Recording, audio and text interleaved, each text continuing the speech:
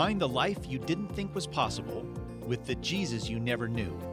Together, let's slow down a little and pay better attention to the most significant person in history. Welcome to the podcast, Paying Ridiculous Attention to Jesus, with your host, Rick Lawrence, brought to you by Lifetree. Visit us at JesusCenteredLife.com. Well, hi, listeners. This is Season 4, Episode 50, brought to you by Lifetree at PayingRidiculousAttentionToJesus.com.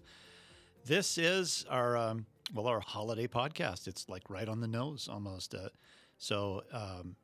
Merry Christmas. What does Merry Christmas mean? It means be deeply joyful about what's happening here. And of course we are. This is all about our pursuit of Jesus. And this is really where things begin, where the cross-border invasion from the kingdom of God into the kingdom of man begins. And all great epic adventure stories have something in some way reflect or mirror the greatest adventure story ever. I think about one of my favorite book series and film series is Lord of the Rings, and so much of that captures the essence of light penetrating darkness and goodness grabbing a foothold in the midst of evil. All of that, in the end, is about Jesus.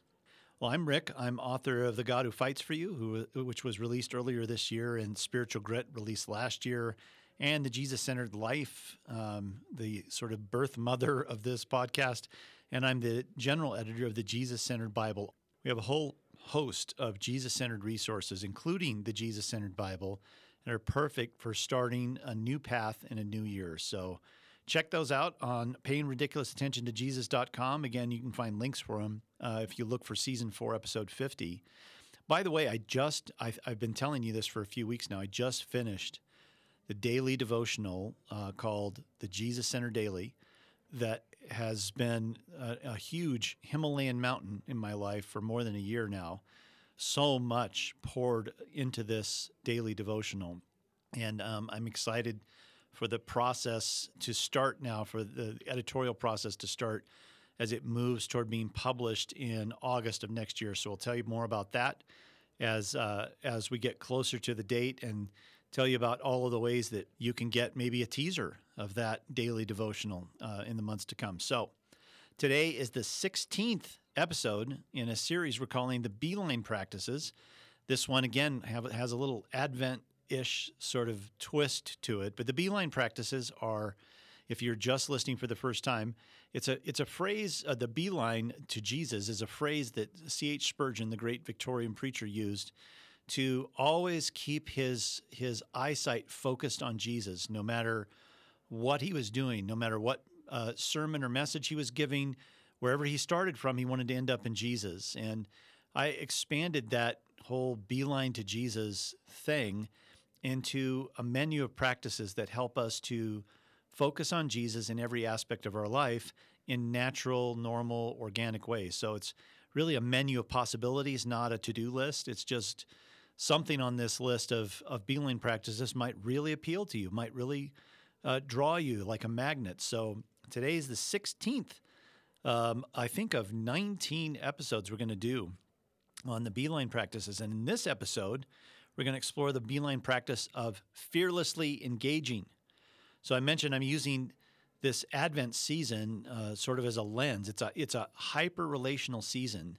And this beeline practice of fearlessly engaging is really it's really applicable during this time of when we're relating to a lot of people. Some people we'd rather not be relating to. To be honest, I mean, the holidays draws together families and friends in a way that no other season of our year does. So we're plunged into lots of conversations and relationships that maybe are sporadic throughout the year. So another way of describing what it means to fearlessly engage others might be to call it the art of paying ridiculous attention to others. So the name of the podcast is Paying Ridiculous Attention to Jesus. But as we do that and grow nearer and nearer to his heart, one of the things we experience that's transformed in us is we start to pay better attention to the other people in our lives. So just today, I got a note and a gift from a good friend of mine by surprise, who had written me this powerful note about wanting to give a gift to me at Christmas. And in addition to this extraordinary gift that he gave me, I think the greatest gift he gave me was he spent 2 or 3 paragraphs describing from his perspective what he thinks my year has been like and the challenges that I've faced. And it's an extraordinary thing to get a note from someone who's paying attention to who you are and what your life is like, and then listen to them describe what they've seen in you. It was really powerful. And the reason it was powerful is because I knew that my friend was paying close attention to me. And that alone is a tremendous gift in a culture where hardly anyone pays attention to anyone anymore. To have somebody pay peculiar attention and point out things that I thought no one else really knew about my internal challenges and the things that gave me joy this year, the things that made me afraid. He named all those things, and he was trying to say, I respect and honor you for the journey that you've been on this year. And he proved that he was paying attention by listing things that I thought no one else would have noticed, but he did. So this was a tremendous gift to me. And even the physical thing that he gave me was extraordinary. But what will last forever for me, and maybe every time I look at that little gift he gave me, I will remember the gift of paying ridiculous attention to me that he gave. So the rhythm behind this is simply pay attention, and then we give out of the well of our observation, we give something to the other. So it's not really a discipline. It's more like a way of breathing in your life, where you get used to paying closer and more ridiculous attention to the people in your life. And then as you do that, offering something out of what you observe. It really does reflect what my friend did for me today. He paid close attention to the things that I love, the things that challenge and scare me. And out of that, he gave me a gift, literally a physical gift, that he thought my heart would really respond to, and he was right. Now, those are powerful, life-changing moments when that happens. Again, because most people, and most of the time, don't really experience being paid attention to at what I might call a spiritual level. We don't pay attention to others in tandem with the Spirit of Jesus in our life. Meaning, as you're relating to others, you're not aware and focused and curious about what Jesus wants to unearth in that person as you're talking to them. We just don't do this very often, where we listen and pay attention to others in a spirit of partnership with Jesus as we're relating to them. So we, in this, what I'm calling listening at a spiritual level to others, it means that we're listening and interacting in I guess you could call it an intentional, creative way. The intentionality is that we're digging below the surface with that person, and the creative way is that we're finding pathways through the dense underbrush of their story to get closer and closer to the heart of their story. Most people, if you could paint this picture in your mind, most people's interior narrative looks like a hiking trail that you're on, and all of a sudden it comes to a stop in a wall of brambles, and you don't see where the path goes, and you have to figure out a way through or around the brambles. That's what most people are like. They have defenses set up within the narrative of their story, and it's hard to get past them. And it often looks like dead end in our conversation with people. And this creative, Jesus-dependent way of engaging them is it's simply a way of finding our way through or around those barriers to get to the place of vulnerability in that person's life, and then give them a good gift in that place. That's essentially what this is like. So we pay attention. We're in consultation with the Spirit of Jesus in us, and then we are giving out of that, like the way that maybe during this Christmas season you have thought about the important people in your life and you wanted to surprise them with a gift. And in order to do that, you have to pay attention to their nuances, the subtleties of their life and their heart. And then we give a good gift out of that place to them. That's what this is like. So during the holidays, we have lots and lots of opportunities to offer something that really goes past the surface of people, that gets past that wall of brambles in their life. So I remember a past holiday when I was on a kind of a family retreat, and I was talking to my nephew, who's now on his way to becoming a pharmacist, and he got married young, and his wife has some health challenges, and they were waiting to have children, but lo and behold, she got pregnant. And so while he's still in medical school, they're going to have a baby. And she's a teacher. She's going to have to take, obviously, some time off. And they're joyous about this gift of a baby, but it also is really stressful because they were trying to have this season of their life happen later when he wasn't in medical school and actually had a paying job and all of this. So I was just sitting talking to him, and the conversation started out the way most do, on a surface level, where you find out what's going on in the person's life, the joys and challenges of their life, and how they're spending their time. But then I just started to probe by asking more and deeper questions about his story. And I asked him questions about what he intended to do at the end of his education. What path was he going to take? And when he told me what he was thinking about, I asked him why questions. Why that path instead of another path? And I just kept kind of digging below the surface, taking whatever it is that he offered me in this conversation and figuring out what kind of question I could ask him now to go just a little bit deeper into his story. And I remember thinking at the time, and you probably feel this sometimes when you have a really good conversation with someone, when you walk away from that conversation, you think, I think something important happened there. This is one of those conversations for me that I don't often have because I'm not often around my extended family. That's why this holiday season presents us opportunities we normally wouldn't have. And sitting there, we could have just bantered for a while and talked about nothing, or just talked about on a surface level what was going on in our lives. But what would happen if we redeemed that time? What would happen if we treated that time as a precious gift, and that the person across from us is also a precious gift that's waiting to be unwrapped, and that a part of our mission is to find a way to get past the brambles in their path and find our way to the core of who they are and get to something real and authentic. Well, it doesn't happen with the snap of the fingers. You have to walk and sometimes pull aside the branches that are blocking your way and take some risks, take some calculated risks about where this might go. And that's what happened with that conversation with my nephew. He ended up sharing his heart, both the deeper fears that he faced, that he's a little bit afraid to speak out loud because I know that he was feeling like I'm going to have strength for this journey now, and I got to keep a stiff upper lip, and I want to be positive about this.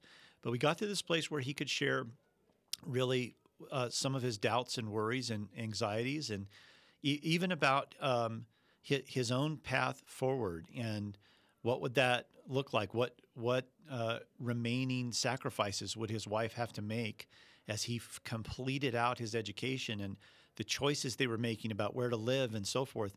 So in that context, I tried to reflect back to him what I saw in him, all of the ways that I experienced his strength and his perseverance and his humility, and I speak them out into his story. I tell him what I see as he's revealing and showing me more of his core. I tell him what I'm seeing. And it's almost a mindset that you take on that says, I am going to find the treasure in this person, and when I find it, I'm going to describe it and bless him with the description. So that was one of those conversations that when I left, I felt like, something happened there. Now, that's an example of fearlessly engaging someone to give them a gift of blessing that speaks to something at their core. This is what my friend did for me today. There's also another kind of fearless engagement that takes risks in places of tension. So at Thanksgiving, we went to my wife's extended family, and after dinner, when we were just sitting around chatting, someone brought up in a tertiary way, the political situation right now. In fact, now that I think back on it, that someone might have been me. I was talking to my brother-in-law about something, and he's in the banking and finance world, and I mentioned something about current political policy and how that's impacting his job. And other people around the table heard that, but especially my wife heard that. And as my brother-in-law talked, she kind of entered into that discussion. And all of a sudden, that discussion swung toward the thing you're not supposed to talk about at the table at Thanksgiving, which is politics, because it's so divisive right now. And that conversation quickly became, let's say, tense. Not so much because there was such a deep political divide, but because there were many different, very strong perspectives there in that room, and they got accessed all of a sudden. So much so that slowly people started to leave the big table and go to another room. Just imperceptibly, I think I'm going to take these dishes to the kitchen now. And in the end, only 3 or 4 people were left at the room, including my wife. And a number of times in this conversation, as it was getting more tense and more heated and more awkward, I nudged her under the table, like, it might be a good time to just sort of de-escalate all of this. But she seemed determined to keep going. And so finally I realized, I don't think I can sit here and watch this happen, because I think my wife is going to end up in pain because of this. And there's nothing I can do. She's determined to last it out. So I don't think I want to watch it happen. So I went into the other room. Well, in about 15 minutes, pretty much everyone else who'd been at that table was like, I'm glad I got out of there. But in about 15 or 20 minutes, she came out of the room with a kind of a smile on her face. And I thought, okay, that really surprises me. And basically what had happened is she had decided to fearlessly engage about real things around this political divide.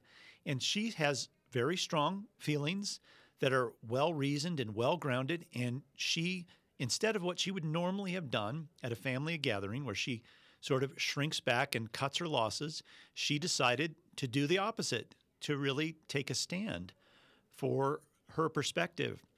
And in doing so, I don't think she necessarily convinced someone to change their mind, but I think she felt very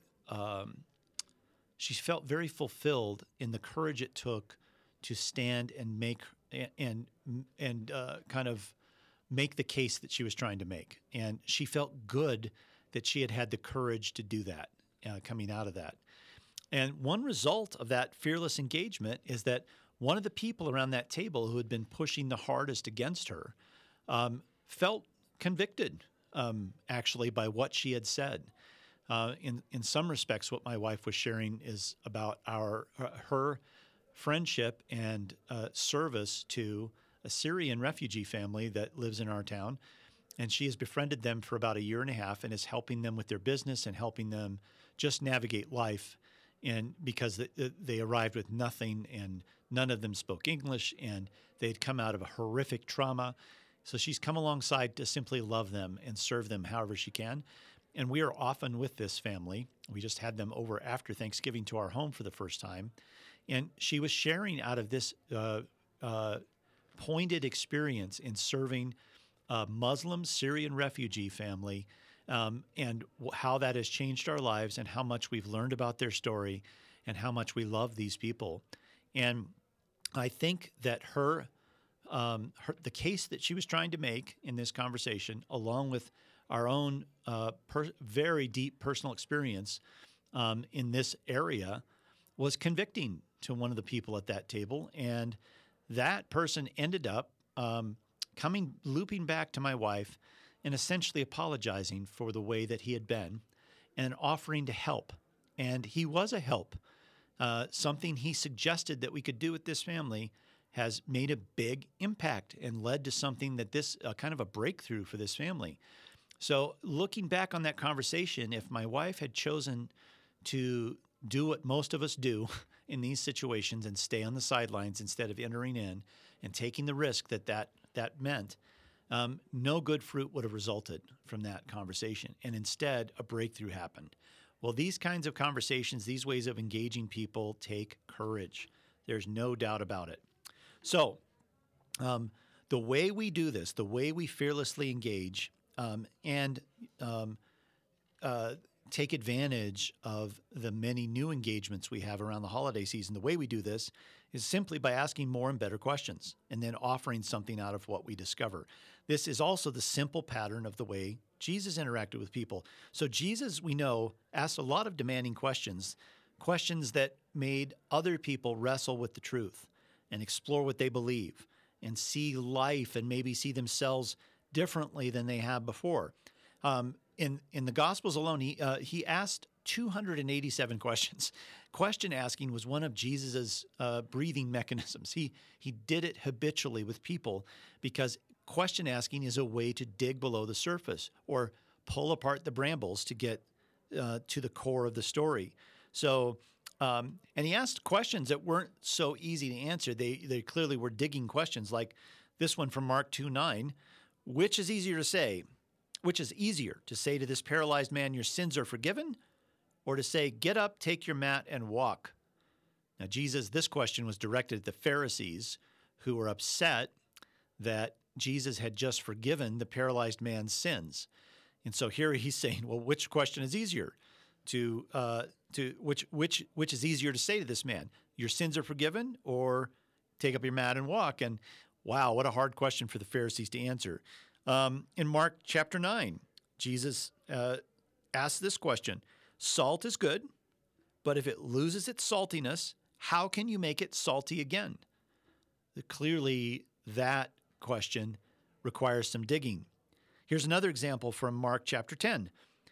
This is when the rich young ruler comes up to Jesus and first says to him, good teacher, and then asks his question. Jesus' first response is, well, why do you call me good? There's that why question. This is Jesus' first attempt to get past the surface with this guy and try to tap into something that is motivating him to ask that question in the first place. What is motivating him to call Jesus good? This is how you get past the brambles a little bit and onto the pathway to the core of their story. So, why do you call me good? Jesus asks. So Jesus asks questions that I've noticed over the years. All of his questions have three common elements, even though they're all vastly different kinds of questions. But they almost always have these three common elements: that his questions are surprising, you don't see them coming. They're specific. There's something very particular he's asking about, and they're personal, meaning they're not rhetorical or theological questions. They have something to do with the person themselves. So surprise means that not that it's a ridiculous question like, oh my gosh, I can't believe you asked that. Surprise means that there's something about the question that's really attention-grabbing, makes you stop in your tracks and think for a moment. It's not an easy thing to answer. You have to pause for a second and chew on it. So that's what surprise means in this context. Specific means that we narrow the question from a broad focus to a very narrow focus. So instead of asking a kind of a question that could be answered lots of different ways on a broad basis, which in turn makes it difficult to answer in the first place, instead of that, we give the question a very narrow focus. So when Jesus said, which is easier, to say to this paralyzed man, your sins are forgiven, or to take up your mat and walk, he was being very specific about the question he was asking, which adds leverage to the question when you ask it that way. So the last thing, personal, simply means that the question proves that you're paying attention to the other person, that the question is not a question you could ask lots of people It's a question you're asking that person in that moment because of what you're discovering about them. So here's just some examples that I included in the Jesus-centered life of how this works when you're asking questions that are flavored by surprise and flavored by a specific focus and flavored by how personal or tailored to that person they are. These are not steps you take. It's just a rhythm that you get used to as you interact with people and engage with them. So here's some examples. You could say, and these are examples that I've overheard, and then in my head, I thought, how would I translate that into more of a fearlessly engaging sort of question? So you could go from, don't you just hate people who judge other people? Now that's kind of a question, but it's more of a statement. So instead, you could ask, well, when have you experienced judgment as both a good thing and a bad thing in your life? Now think about that. It's surprising because we don't often think of judgment being both good and bad. It's specific, so I'm asking, when have you experienced judgment as good and when have you experienced it as bad? And it's personal because it's about that person's story. Do you see how those three things kind of fit together? So another question you hear all the time is, how was your day? That's our default setting around the dinner table. But if you play around with that question to ask it in a way that causes people to stop and chew and go past the surface a little bit, you might ask instead, well, what's something that happened today that made you want to pray? What's something that happened today that made you want to pray? Now that takes a moment to consider. And then your answer might reveal something that's more authentic and real about what's going on in your life that day. Or here's another one I've heard often. What was your childhood like? That sounds innocuous, but think about how broad that is. This is why that question is so hard to answer. It's so broad you don't know where to start. So if instead you said, if you had to choose one experience in your childhood that impacted who you've become more than any other experience, what would that be? Then that narrows it down to something that could really reveal something about that person's story. Maybe even something that person has never shared with their best friends or their spouse. Or here's the last one. Here's another innocuous one. How many pets do you have? Which is it's not a good conversational question because it requires just a short answer, and the answer is factual. So we're not looking for factual answers in these conversations so much. We're looking for heart answers. That's what we're mining for. So instead of asking, how many pets do you have? You could ask, well, what's one way your pets have changed your life for the better and one way they've made it harder? Do you hear the specificity and even the surprise behind that? I am a pet owner myself. I have a beloved Bichon Frise and a beloved tabby cat named Tilly. So we have Chloe and Tilly, our two girls, and they're both maddening in their own way. And the truth is, these two beloved pets have added so much to our life in so many ways, but they're also a pain in the butt sometimes.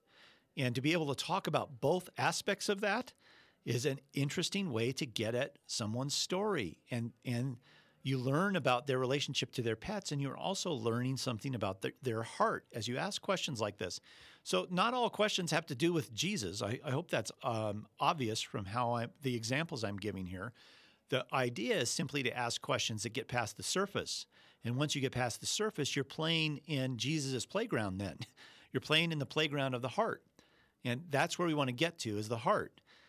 Whether or not your questions are specifically about Jesus or the Bible or God or what, it doesn't matter so much as getting into the territory of the heart where real things can be shared.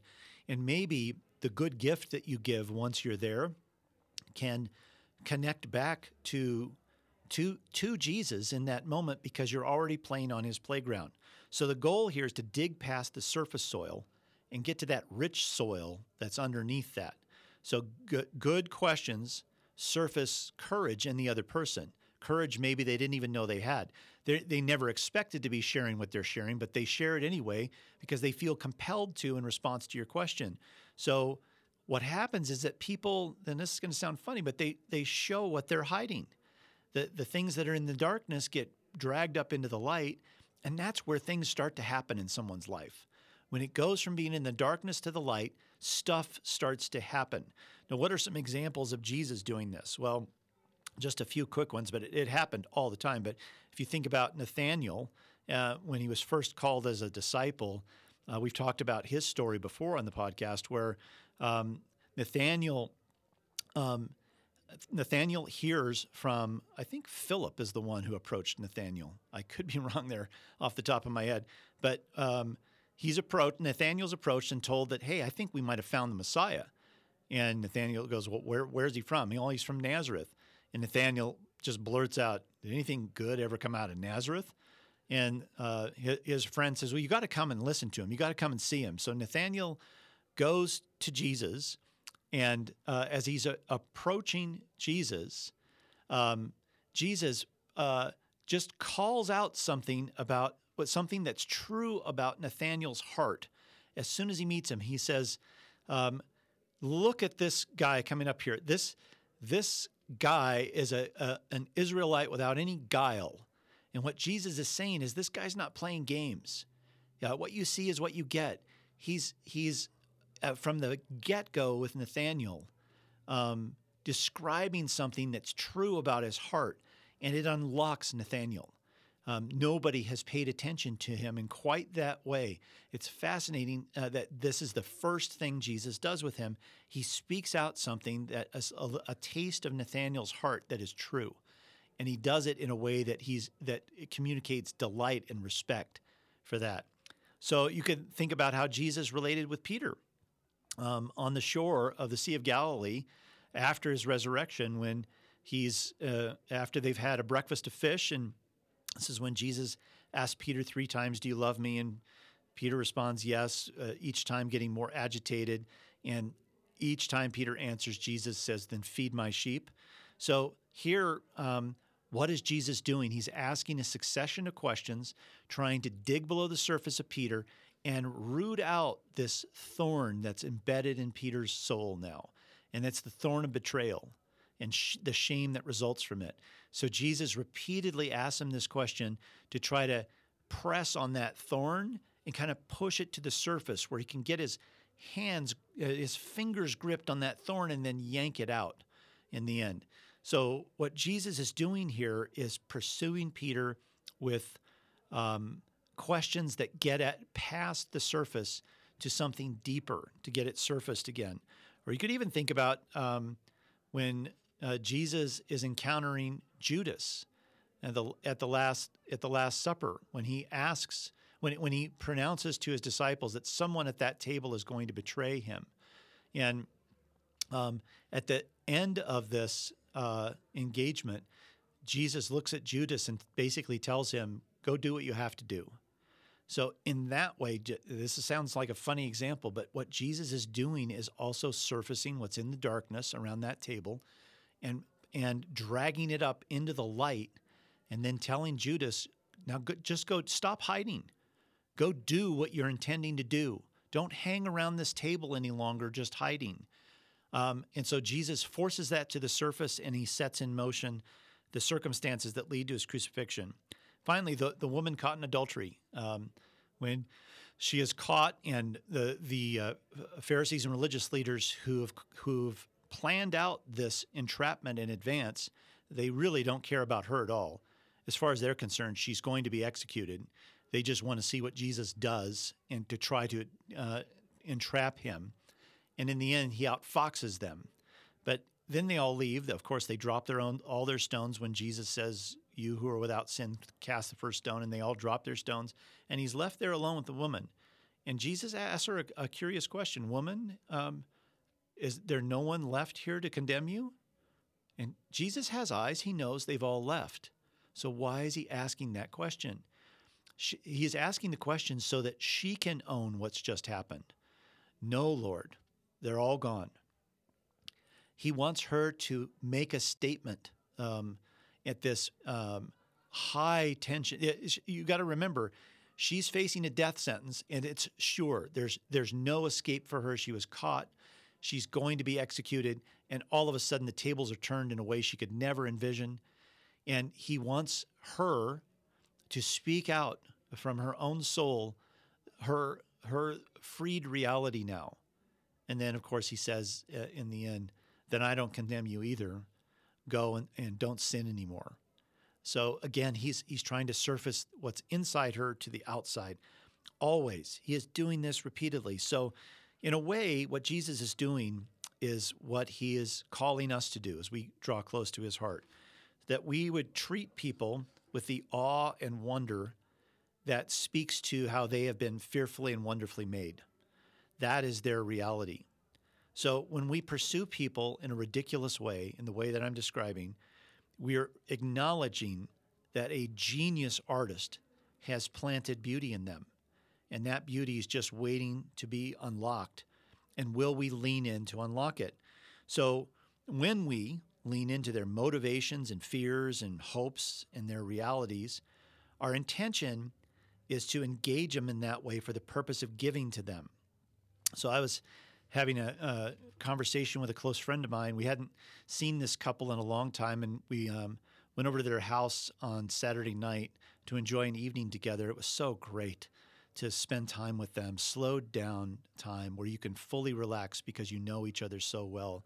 And my friend went through a season of trauma in his life where he lost his job and he lost his church, and he became disillusioned with Jesus in so many ways, and he couldn't even show up, go walk through the church door for a long time because of the trauma he had experienced was at a church, and he was disillusioned and disoriented, and he had to figure out how he was going to make a living.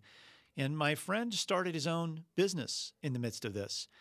And now he's, 4 or 5 years into this business, and he's built it into a thriving business. And I'm sitting there listening to him talk about what he's done and looking back on that season of life that was so dark. And my heart just bubbled over for him. And I just said, I'm just in awe that in the midst of your disorientation and your pain and your trauma, you planted a business and you had the perseverance and courage to keep that thing going until it's thriving today. I think that's the most extraordinary thing about you, that maybe people on a daily basis don't recognize what that took, the courage it took to plant something when you were at your most weakest moment. So I just reflected that back to him the other night, and I knew that when I was saying this, that my intention in saying this was to mark his soul with something true and good. This was not banter. This was an attempt to give to him something good out of paying ridiculous attention to him. This is really, if you think about what I did there, it's a spirit-infused reality check. It's the Spirit of Jesus prompting in me his own wonder, his own admiration, his own respect for the courage of someone who is still following him, even though he experienced trauma in a congregation that says their only focus is to worship him, and he's still following him. And I think what bubbled up inside of me was the Spirit of Jesus just delighting and amazed at my friend's courage. That's a reality check. That's speaking out what is real. And that reality, of course, is driven by the perspective of Jesus. So just to close off here, to think about what we do here in these situations, because all relationships and conversations are improvisational. So how do we improvise in these conversations to move past the brambles into the core of the person's narrative and to give good gifts there? So the first thing we do is, I've already mentioned it, we ask great follow-up questions. So my rule of thumb in any conversation is to always ask one more follow-up question than I normally would. That means I'm always thinking creatively on how I can ask another question based upon what the person has said. And I just keep asking until I'm out of creativity. Most of us just give up way too soon in this process. People are always dropping clues that are like tiny little invitations for us to move past the wall of brambles in their life, but we either don't see them or we ignore them. So here's some common, I put these in the book too, in the Jesus-Centered Life. Here's some common little clues that people throw out there that give us a place to go after if we're paying attention. So when somebody says in your conversation, well, that's another story, it's a way of indicating that there's something big behind this, but I'm not going to pursue it on my own. But it is a kind of invitation. If you stop and say, well, I'd like to hear about that story. What is that other story? It communicates, I have the time to pursue past the surface. I want to hear your interior stories. Or when somebody says, oh, but we don't need to talk about that. That's another way of saying, I'm afraid that if I talk about that, that'll be too intense and too deep for you to go there. And instead we say, oh, I want to talk about that. I would like to talk about that. That is something most people never hear in their lifetime. Or when people respond, when you ask them, how you doing? And when they say fine, or I've been better, those are ways of tiny little invitations, tiny little risks of vulnerability where they're saying, things are not all well with me, but I'm not going to volunteer it. But I am throwing it out there in case you want to pursue it.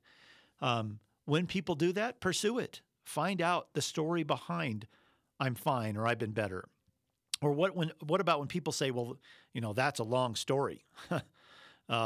You can say, I like long stories. I say this all the time to people. When they say that's a long story, I say, oh, I love long stories. I'd love to hear your story. Or when somebody says, you don't want to know blank, whatever it is, you can say, yes, I do. I'm very interested in your story. These are all ways of responding to these tiny little acts of vulnerability that people give us in conversation. And if we respond to them, now the reason why they're just little invitations is because people feel afraid and unsafe and vulnerable when they share their real story. They're just too insecure to actually go there. So they put out the little clues wondering if we really are interested past the surface level. So that's why we drop clues to others. And mostly we don't find people ever pursue them because they take from us that, oh, you don't want to talk about that. I think this is where we misread ourselves in conversation. Treat those things as if that's the most vulnerable invitation they could offer at that moment because it seems too big, and then pursue through those questions. Also in these conversations, this may sound funny to you, but I found that I need to remind myself not just to ask questions of the other person, but to share my own story. And not my own story of victory over defeat, but just my own midstream story that can relate to their midstream story, to show my own weakness and vulnerability. So it's easy, it's kind of a safety to ask, only set your mind to asking others questions and never offer up your own vulnerable story in the midst of that. So I literally have to remind myself to get past the false humility I feel sometimes and share my own story, not wait for others to pursue it. And by the way, when people give you sort of a cagey, dodgy answer to this pursuit, or a sort of a poorly reasoned response, I love the way that C.S. Lewis was trained as a young man by his tutor, William Kirkpatrick, who was nicknamed the Great Knock. I just love this story in Lewis's autobiography when he was heading off to live at William Kirkpatrick's home, to live with his tutor and be the focal point of his education. Lewis had to travel to Surrey, a region of England, on the train. And when he got off the train, he didn't know there was Kirkpatrick to meet him. And the Great Knock asked him about his trip, and Lewis didn't know what to say. So he said, I was surprised at the scenery of Surrey, that it was much wilder than he had expected. And the Great Knock responded, stop. And Lewis says that it was so sudden and so shocking that it made him jump. and William Kirkpatrick said, what do you mean by wildness? And what ground had you for not expecting it? So Lewis was on notice then that fuzzy answers and not well thought through answers weren't going to cut it with the Great Knock. Now that's an extreme example, but it is an example of paying ridiculous attention to the other person, to not allow fuzzy allusions to things to get by, but to try to bring them back to specificity. Well, what do you really think about that? Not the fuzzy thing you just gave to me, but what do you really think about that? And when we hear them take a risk to be vulnerable with us, we celebrate it. When somebody offers you their fearlessness, you respond, we respond with our own fearless gratitude and a generosity of spirit. We speak out what we see or hear.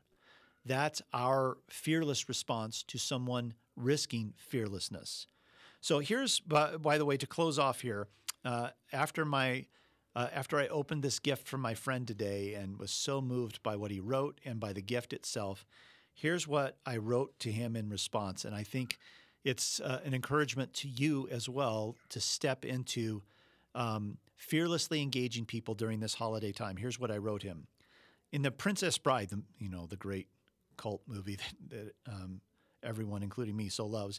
In The Princess Bride, Vizzini's repetitive reaction to the twists and turns in his adventure is always inconceivable. That character, Vizzini, says inconceivable throughout the film. And I just love this moment when the hero, Wesley, challenges Vizzini and says, I don't think you really understand what that word means. And the fact that you're using it so often, you're getting it wrong every time. The things you're describing are not inconceivable. You're overusing it. And here's what I wrote to my friend. But it would be hard to overuse inconceivable with you. I just opened your beautiful note and extraordinary box and discovered a priceless treasure in both. Thank you so much. These are gifts I will always cherish, along with the previous gift you gave me last year that now occupies a special place in the entryway of our home. But more than that, it's a gift to be paid attention to in a slowed down way, and you have done that repeatedly with me. That is the greatest gift of all. And gang, it is the greatest gift of all. The gift you can offer Jesus at this time of year is to pay ridiculous attention to the people around you, because he wants an opportunity to transform their lives. And the way he'll do that is by you leaning in and pushing past that wall of brambles. All right, gang, thanks for listening. This is the last new episode of the year. We'll start back up again next year. We'll fire the engines back up starting next year. So I hope you have a wonderful, enriching, deep, and peaceful holiday season. Gang, this is season 4 of episode 50 of Paying Ridiculous Attention to Jesus. You can go to our website of the same name, just put a .com on the end, and you'll find links to the resources I mentioned earlier today if you have a last-minute hankering for something. This is Paying Ridiculous Attention to Jesus. It's a podcast from Lifetree. Subscribe on iTunes or Google Play, and we'll talk again next time.